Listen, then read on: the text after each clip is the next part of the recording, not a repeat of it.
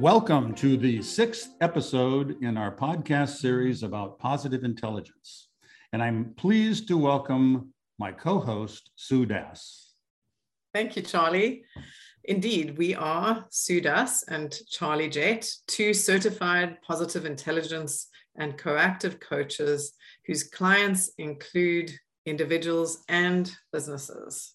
This is a continuation of our podcast series about positive intelligence and mental fitness. In the last episode, another certified positive intelligence coach, Debbie McCullough, and I talked about the judge. And as you remember, the judge is the master saboteur, the one everyone suffers from. It compels you to constantly find faults with yourself and others and your conditions and circumstances. Essentially, the judge tells you that you are just not good enough. Charlie, are you ready to meet another saboteur? I am, Sue, so let's go for it. All right, let's meet the stickler. This is one that I personally am very familiar with. The stickler is known for seeking perfection and displays a need for order and organization, but those needs are taken too far. The stickler takes some great strengths and turns them into disadvantages for self and others. And some of the strengths of people with the stickler are, and these are good, they have high ideals and standards, they're principled, they're able to bring organization and order into chaos, and they're self-disciplined, and they're direct and discerning. They're seeing and communicating things as they are. But as Sue said, sometimes these things are just taken too far. Here are some of the characteristics of someone who may have the stickler saboteur. They might be, and this is when those things are taken to an extreme, they might be punctual, methodical, and perfectionistic. They can be irritable, tense, opinionated, and sarcastic, highly critical of self and others, with a strong need for self-control and self-restraint. They work overtime to make up for others' sloppiness and laziness, and can be highly sensitive to criticism. Now, like any of the other saboteurs, the stickler resides in the left brain and has a loud voice that generally drowns out your wiser self. You're right, Sue. So let's share some personal examples, okay? Sounds good. Now, how do you know when your stickler has shown up? Charlie, generally, if I feel very stressed or anxious, or sometimes if I almost feel like I'm frozen and can't move forward on something, that's one way I know that the stickler might be present. Another way is if I'm working really, really hard on something and can't seem to stop myself, even if I'm exhausted, another flag for me that the stickler is present. Physically, I might feel tension in my neck or my shoulders, and sometimes I even get a migraine headache. These are all signs and flags for me that my stickler is probably active. Well, Sue, I'm an author, and the stickler basically gives me what's known as writer's block. I'm proceeding along actively and creatively, and all of a sudden I run into a roadblock. And that's where the stickler really surfaces in me. Now, what does your stickler surface in you and why? My stickler tells me that I shouldn't even try if I can't do something perfectly. And that shows up in all kinds of ways. Even if I'm doing something for the first time, the stickler is telling me I need to do it perfectly right out of the gate. It's very demotivating, and it also feels very stressful when the stickler is active, because I might want to do something or try something new, but I feel like I can't because I'm not going to be able to live up to that standard that the stickler is setting for me. And this doesn't need to be related to anything big and important. It can be something just as simple as playing a new card game or even trying a new hobby. The other way that the stickler shows up is for me to feel like there's always one more thing I have to do before I'm finished or before something's ready. Now, one example, a simple example is if, for example, we're having people over for dinner. I have to get, it feels like that the house is never clean enough or organized enough. There's always one more thing that I've got to do before they arrive. And it's incredibly stressful. So much so that if I let the stickler run the show, I would probably never invite anybody over. Oh, that wouldn't be any fun. And as I mentioned, my stickler gives me writer's block. And another example I just thought of is last night I was just elected to the board of our condo association here in Chicago, and we have about 240 condos in our building. And I got an email from the president of the condo board saying he wants to have a meeting this afternoon of some of our new members and to talk about the responsibilities of a board. And I figure, my stickler immediately says, "You don't know enough. You've got to learn more.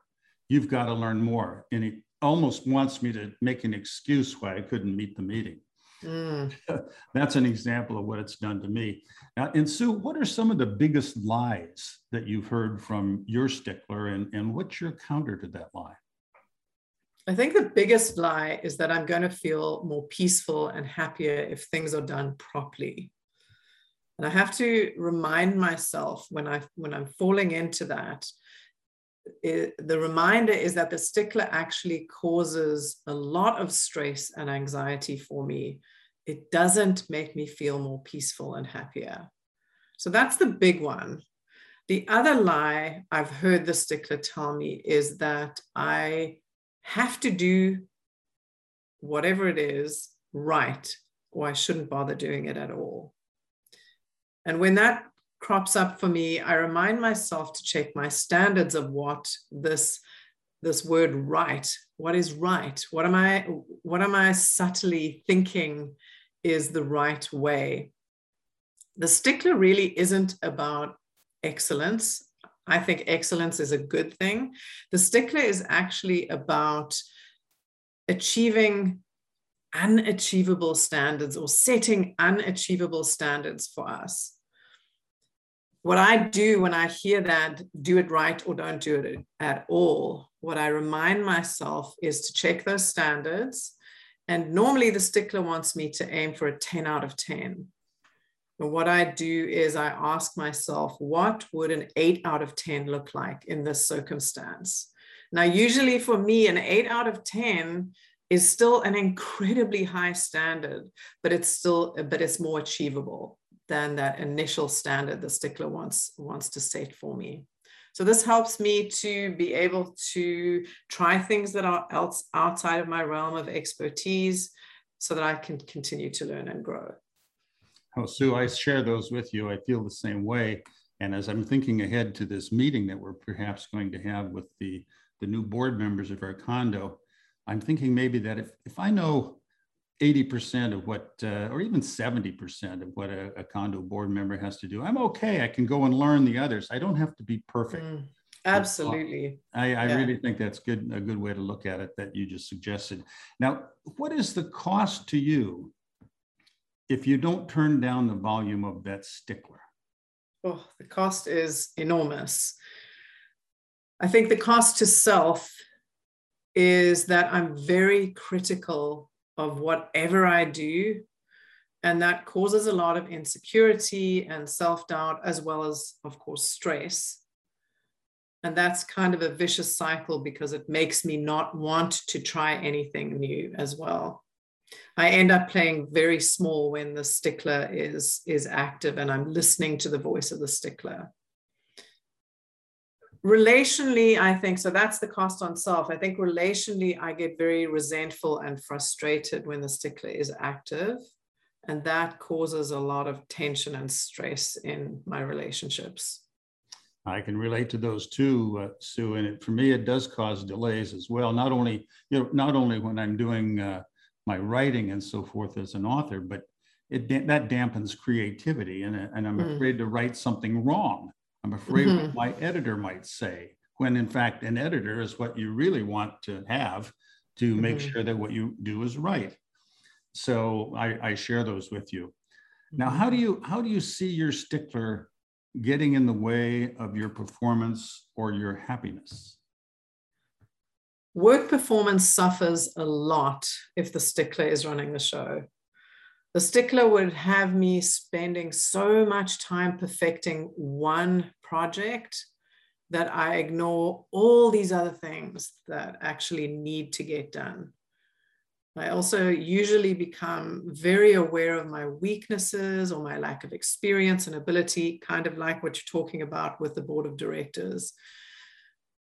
The stickler says that I shouldn't try something unless I'm absolutely certain that I can be successful. And that means I don't try new things if the stickler is running the show. Or I end up having to check my work so many times to make sure that it's right, that it takes so long. It's stressful, it's exhausting. And it means, as I said earlier, that you can't do all the things that are required of you in your position. The stickler has a massive impact on performance and happiness. Well, I agree with you there too. And, as I mentioned earlier, my stickler tends to summon my judge. You're not good enough to do this. You don't know enough. It's a tag team, Sue. Absolutely, it is. Yeah, they work together, and together they're louder than they are individually. So they're powerful, powerful voices. Yeah. So what are some of the ways you can counteract that stickler? Charlie, I think the first thing I do is I stop and I do PQ reps. Hey, explain a PQ rep again. Okay? I was wondering if I needed to do that. You bet. PQ rep is a tool we use in the Positive Intelligence Mental Fitness Program to quieten down the survival brain. And it creates a sense of calm. It creates the sense of pause between being hooked or hijacked by something and a response that you want to give. So essentially what it is focusing intently on one of your senses. So for example, you could focus on the sense of touch, rubbing two fingers together, really focusing intently on the sensation of the skin as you rub those fingers together. So much so that you're feeling the ridges of the skin. And while you're doing that, you're letting go of any thoughts you might be having. You're just focusing on the physical sensation for 10 seconds or 20 seconds. And this helps quieten the survival brain. So that's the first thing I do. If I notice the stickler is active, I'll do one of these PQ reps, and there's lots of different versions of them that people learn in the 6-week mental fitness course. That is a habit that you form. That's a habit that you form through practice. And absolutely, it's a way you've almost developed, as we mentioned earlier in some of these series podcasts, is that you develop new neural pathways that actually, when you trigger something like rubbing your fingers together, it does quiet your saboteur and summon your sage. Now, what are some of the other things?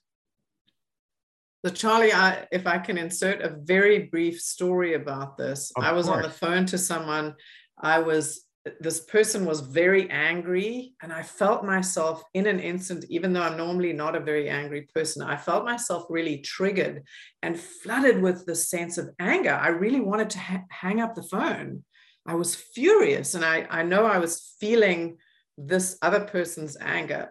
Anyway, in that moment, I did my PQ reps, literally 10 seconds of these PQ reps, and physiologically, I could feel calm just flood through my body, which was amazing. I was able to actually continue that conversation for a whole nother hour just because I stopped, did PQ reps, calmed that survival brain, the stress, the anger, calmed it down, and was able to then continue with what was important to me.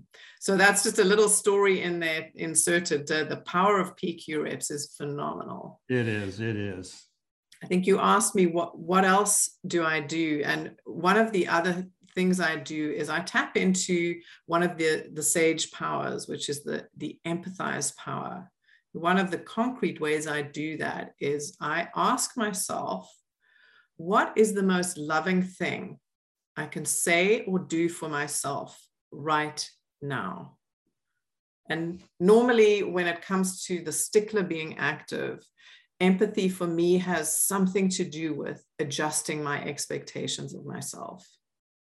Yeah, no, Sue, empathy is powerful for me too. And it is, as I understand, the most powerful of the sage powers. And I use PQ reps, but I also remember a poem, that I learned when I was at the Naval Academy. And one of the key things that I remember, and I'll give you the one little couple of sentences that describe it. It goes like this. It says, "Say the wise, how may I know their purpose? Then acts without wherefore or why. Stays the fool, but one moment to question, and the chance of his life passes by." So it's a way for me to take that competing voice from that left brain and move ahead with trust that I can do something.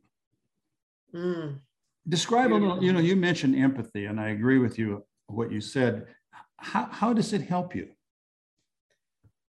I think empathy helps me to relax and breathe a bit. And it's a powerful antidote to the brutality of the stickler. Living with the stickler active is a brutal and exhausting way to live.